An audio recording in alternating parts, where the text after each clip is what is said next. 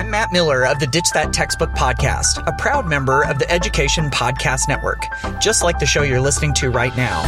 The opinions expressed are those of the individual hosts. Make sure you check out all the other great educational podcasts at edupodcastnetwork.com. Before we start today's show, we wanted to make a quick announcement. The podcast is undergoing a name change. It's a small one, y'all, but an important one. We've decided to shorten the show's name to be called the Google Teacher Podcast. We've heard from several of you that there are problems with including the word tribe in the name of the show. And the last thing we want to do is create a show that is disrespectful or offensive to anyone, especially in its name. In the coming weeks and months, we'll be changing our website, our social media, our hashtags, everything to reflect this change. It takes some time to do this, so be patient, but it's important to get it right. So, without further ado, let's start this show with its new name.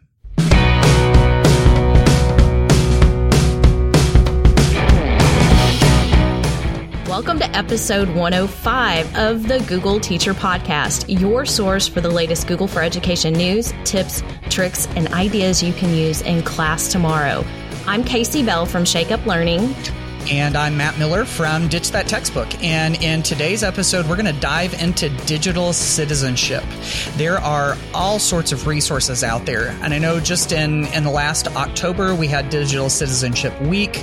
So we're going to wrap up some of the things that we've had from there, give you a whole bunch of resources that you can use in your classrooms. There are games, there are activities, there's all sorts of interactive stuff that we know that you're going to love. Of course, we've got Google News and Updates. We're going to be hearing from you, our listeners, and we've got a couple of blog posts to share. So, Casey, you ready to get started? Yeah, so let's see how many times we can say digital citizenship correctly. Probably not many.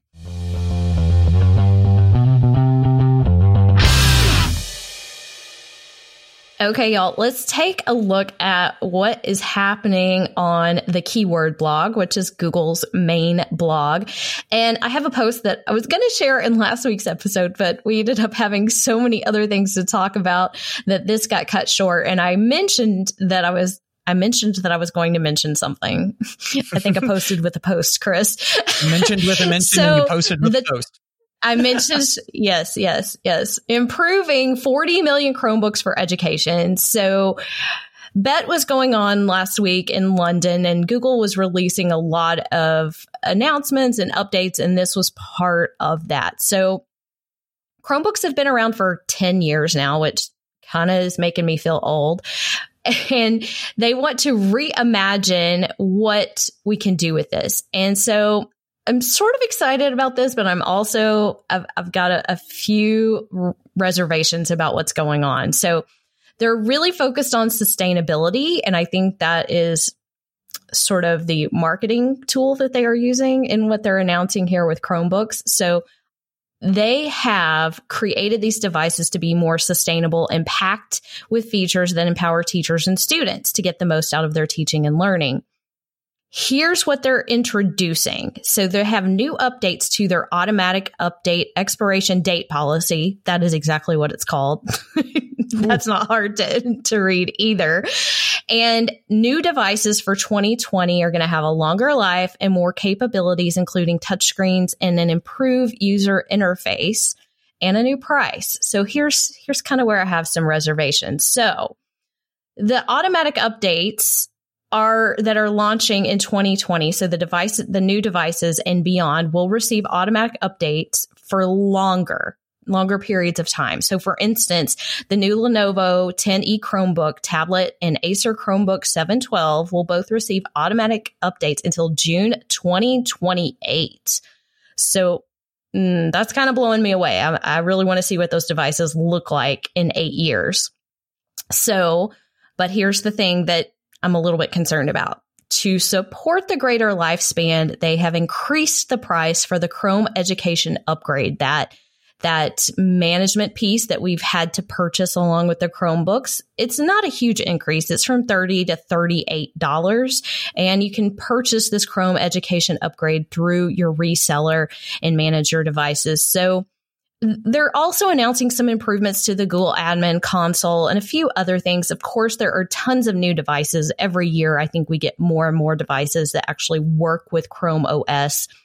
Again, like I said last week, I'm not so excited when I find out Google is charging more or charging for things that they haven't in the past. So I really hope this is just a seamless upgrade and that we're not really beginning to see any type of nickel and diming inside our favorite Google tools that have typically been free. I know devices have not been free, but that's just sort of my soapbox issue there.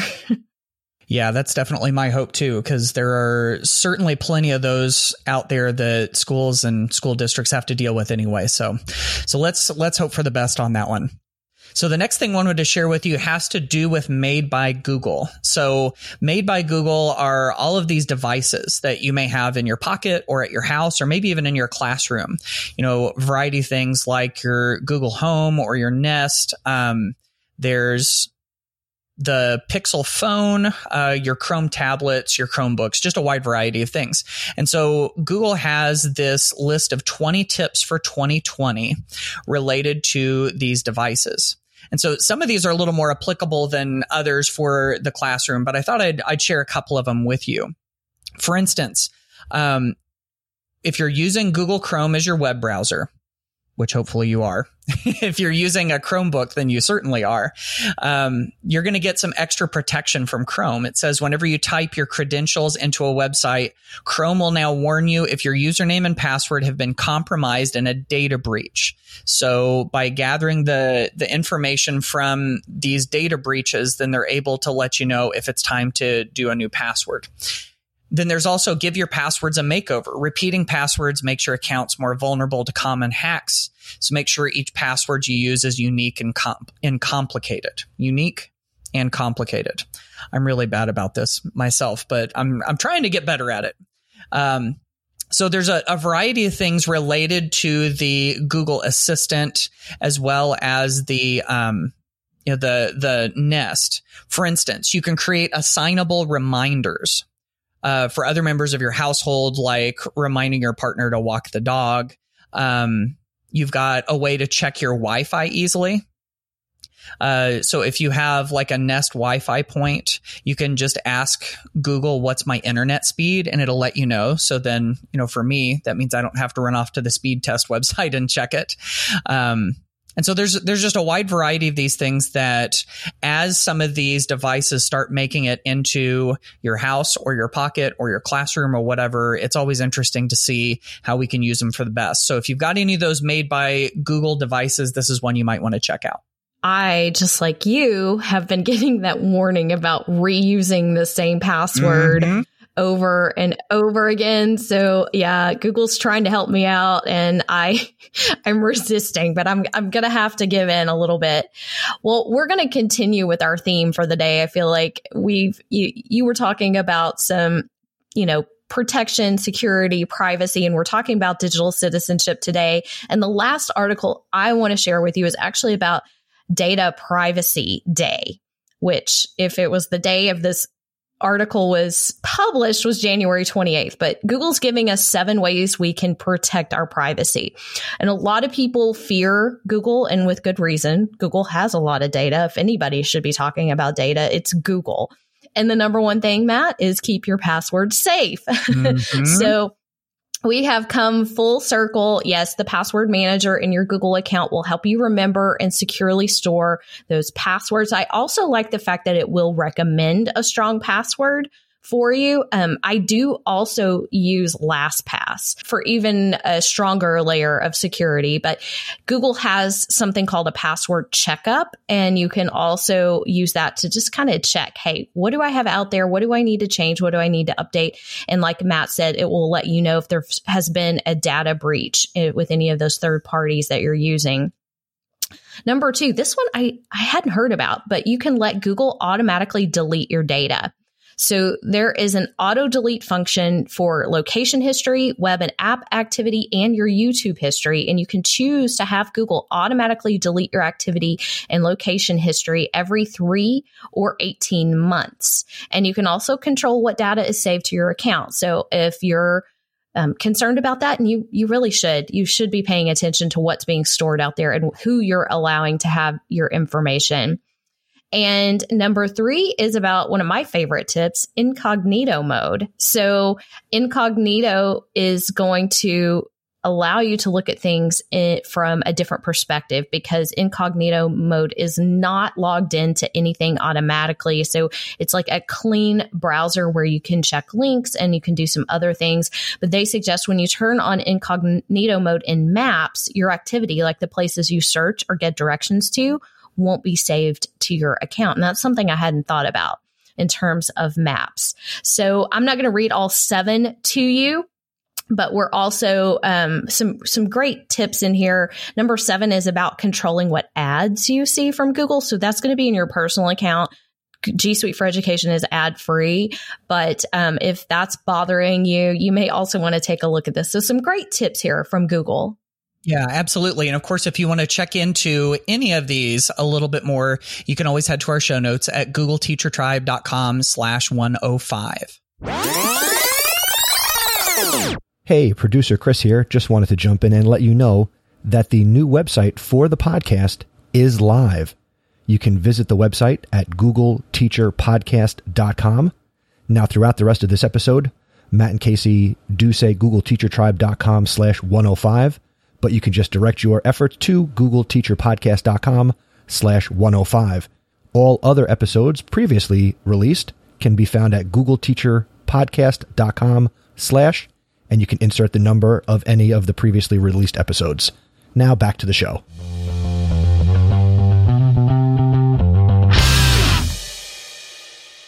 All right, let's dig into our featured topic today, which is digital citizenship. And I think we can see from a wide variety of different places in our students' lives and even in our own lives how important digital citizenship is becoming, just from all sorts of different places, including just being civil to each other online, to making sure that information that we look at is credible, so on and so forth. And it seems like this is a moving target, that there are, different concerns and different things that we have to protect ourselves against, even all the way, even recently, to the deep fakes that we're seeing in videos. Like, it's just constantly on the move. And so as educators, we've got to be on top of it to some extent, but we've got to be able to help our students think through it and see how they can apply it to their lives. And thankfully,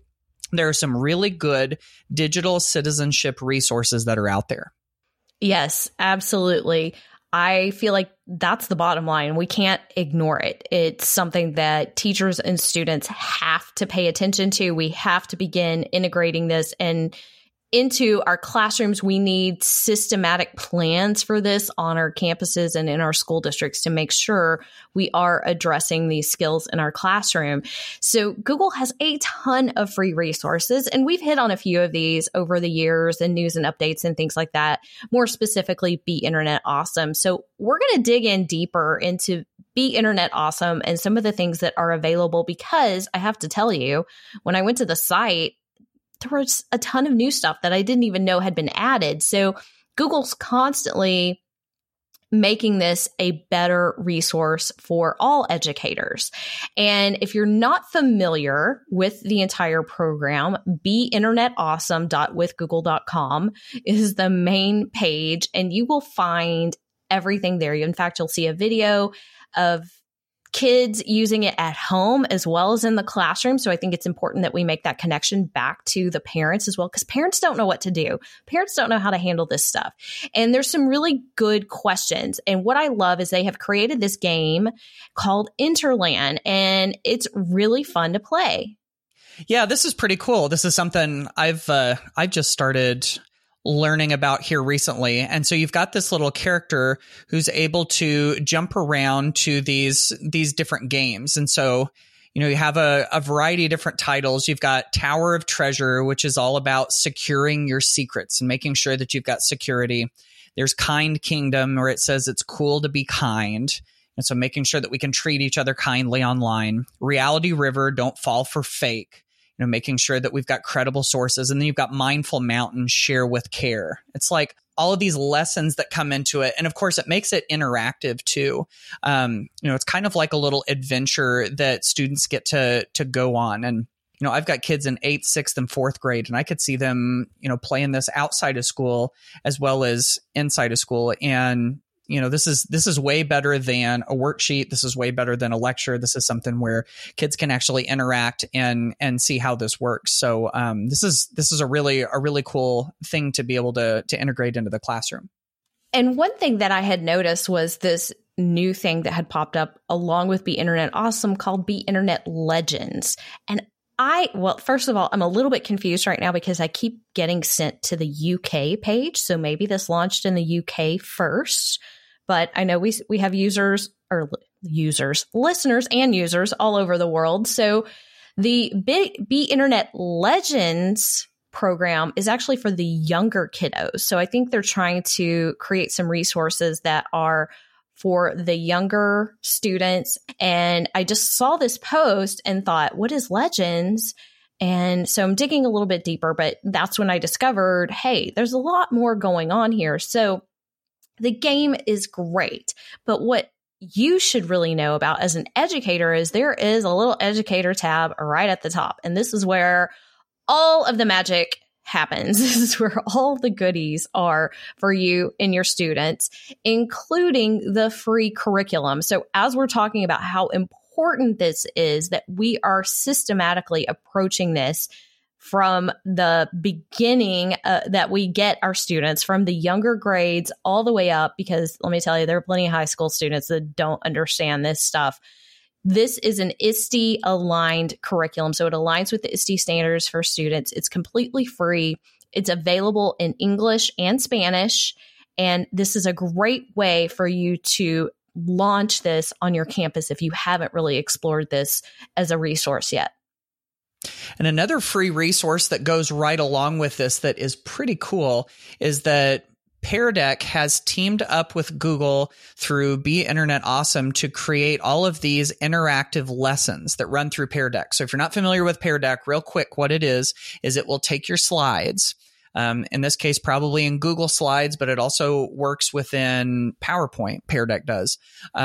It'll take your slides and make them interactive on your student's screen. So they're able to, choose between multiple choices or drag a little dot or draw something or type something. And so what they've done is they've created these great slide decks where students will get a slide on their screen and they're able to, draw something or select something. So I'm looking through one under the Don't Fall for Fake section. And so it's got a spot where it's got a list of pros and cons, and you're able to write out what some of your pros and cons are. So like, for instance, this one says, make a pros and cons list to explain the benefits and drawbacks of asking your grandmother for video game advice. And so, and then it continues to go, watching videos that teach soccer practice techniques on how to learn to be a better soccer player, consulting a website that sells soccer shoes and gives advice on how to be a better soccer player. So it gets into a little bit of the nuance of what you can expect from these different sources and which one would be best. And then it comes down to, the end where it gives some information on how to, kind of like how to make good decisions. And then there's some writing response, kind of like some prompts there at the end. So these are really cool. And then of course, what you can do with those is you set up that Pear Deck slide presentation, your students access it on their devices, and then they're able to write in their responses, draw things in, select things, and then you're able to see it as a teacher, and even display the student responses up on the screen. So this is a really nice way to, if you need a little bit of guidance, it's got some ready-made stuff there just waiting for you to use, and it makes it interactive with students too. So this is yet another really good resource for digital citizenship. how brilliant was it for Pear Deck to team up with Google on this? So it made the perfect little marriage for them to integrate this into their interactive Google Slides software. And if you haven't installed this yet, I have to tell you this because I think this is just freaking adorable. But when you install the curriculum and it adds it to your drive, they add the little pear emoji next to the folder. So it stands out, and I see it now every day in my drive, and it just makes me smile. Emojis make me smile. So smiley emoji, but I love Pear Deck and talk about them all the time, but I only use the free stuff too. So I love that this is out there, that it's free and it's ready made. So there's no excuses. This is out there. Any teacher can jump in and grab these lessons and use these in their classroom. And, kind of to circle back to the Interland game that is pretty interesting, to say the least. If you haven't played it, you should go play it yourself. Some of these questions trip up teachers. I've used this in a workshop before, and it is pretty interesting to see how much teachers actually know. And I think that's the fear too, that we're always afraid our kids are going to know more than us. Hey, who cares? It's okay if they do know more, because that's why we have all of these resources. And the fact that you can use Google Classroom, I know we got a lot of classroom users out there. You can assign Interland to specific classes. So it does have that shared a classroom capability. And on Chromebooks, your G Suite administrators can actually seamlessly make Interland available to students directly from their Chromebook taskbar. So another little shortcut just to make things that much easier.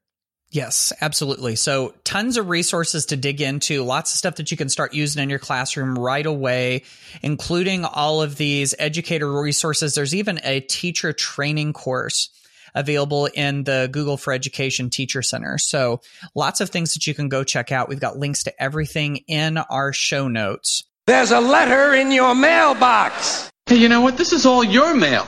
Hey, maybe I'll give you a call sometime. You've got mail. Who's ready to jump into the mailbag?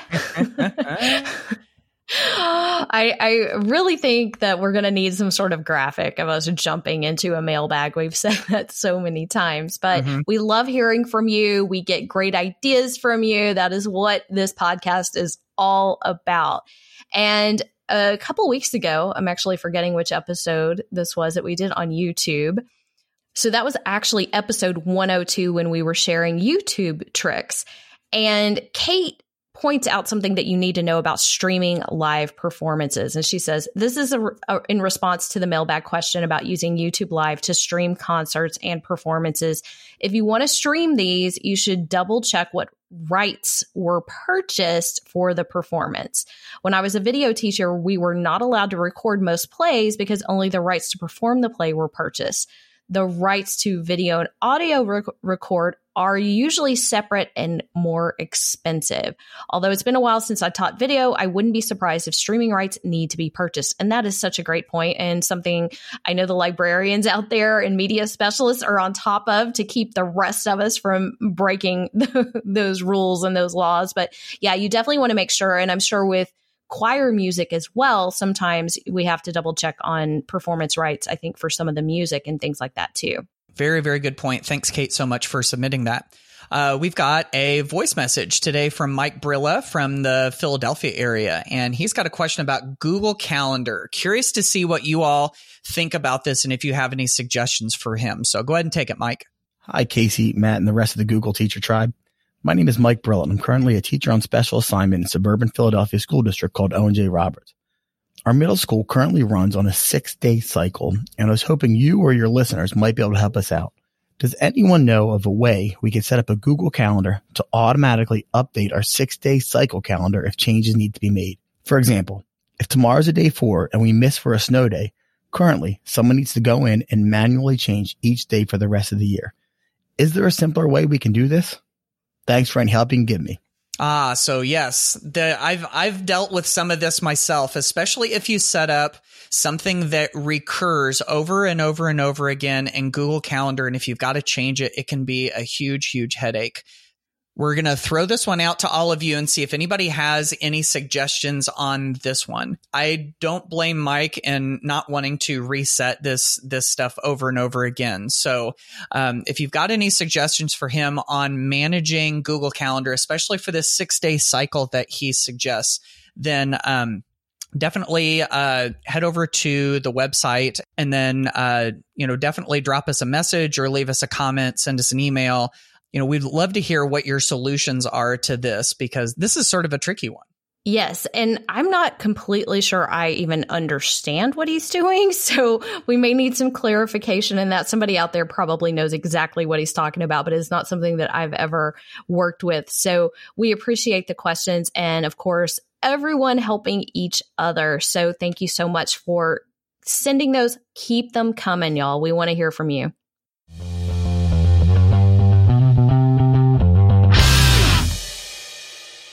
All right. So as we're wrapping this episode up, we're going to share a couple of blog posts with you, and then we're going to be finished. So I wanted to share with you a pretty cool guest post that just showed up on the Ditch That Textbook website by the fabulous Laura Steinbrink, who is a teacher in Missouri. I'm actually going to get to meet Laura for the first time at the TCEA conference next week. So I'm pretty excited about that. And she wrote a post called Google Classroom Still to the Rescue, Blogging, Vlogging, and Podcasting. And so she talks about how she has used Google Classroom as kind of like a hub to make some of this stuff happen. She talks about blogging and choosing a blogging platform. She talks about how you can set up Google Classroom, how you can get students started with working, wide variety of things to get students interacting through this kind of work. And it's really cool how Google Classroom can be the hub for some really neat, creative work by students to show what they know. So definitely go check that one out. Oh, that's fantastic. Love Laura. I'm kind of surprised you haven't met her yet. I have. I know. So I have a wrap up to share with you. I've mentioned this before, but I just wrapped up the 4-part series on dynamic learning with Google. So the 4th part has now been released. The whole series is complete. And in this last piece of the pie is when I shared some ways that we can go beyond the walls of our classroom and beyond the due date to encourage our students to continue to learn about the things that interest them. So lots of strategies that you can turn around and use in your class with recommended Google tools. And that all comes back to that dynamic learning with Google toolkit that I mentioned before, which is this giant Google sheet that I'm working on to help you see how Google tools can align with the dynamic learning framework. So you can check that out. Of course, the link's in our show notes. And real quick, just a reminder, if you want to join the Shake Up Learning book study, it starts very soon. It starts on February 13th. I'll have a link in our show notes at googleteachertribe.com/105.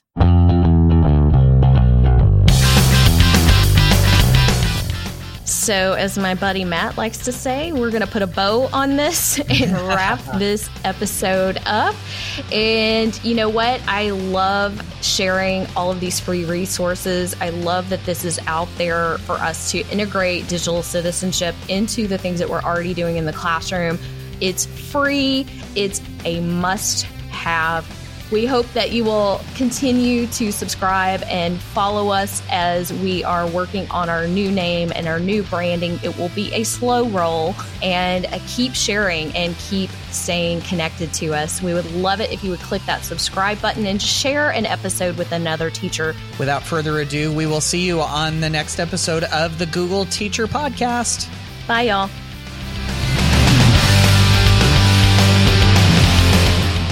Thanks for listening to the Google Teacher Podcast. Never miss an episode by subscribing wherever you listen to podcasts and by visiting our website, googleteacherpodcast.com. Join the conversation on Twitter by using the hashtag GTPod. Until next time, keep harnessing that G Suite power, and may the Googles be with you.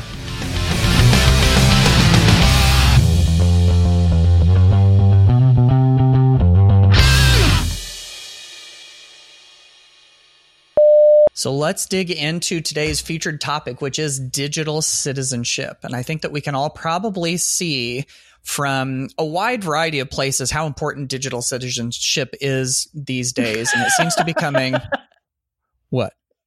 I heard you tripping over the word. Yes, I did. I was hoping you were going to be able to tell. Digital citizenship. Digital citizenship. It's okay. I'll do it in a minute. And we just said it was going to happen, didn't we? Yeah, it's hard to say. Digital citizenship. Yeah. Okay. I'll do better this time. Here we go. You totally called me. You should just leave it in. You should just leave it in. I just started laughing. Yeah. This is definitely going in the bloopers at the end, I think. So, all right, here we go. Try it again. I'm not going to be able to do it now. I know. Okay, here we go. Breathe. Okay.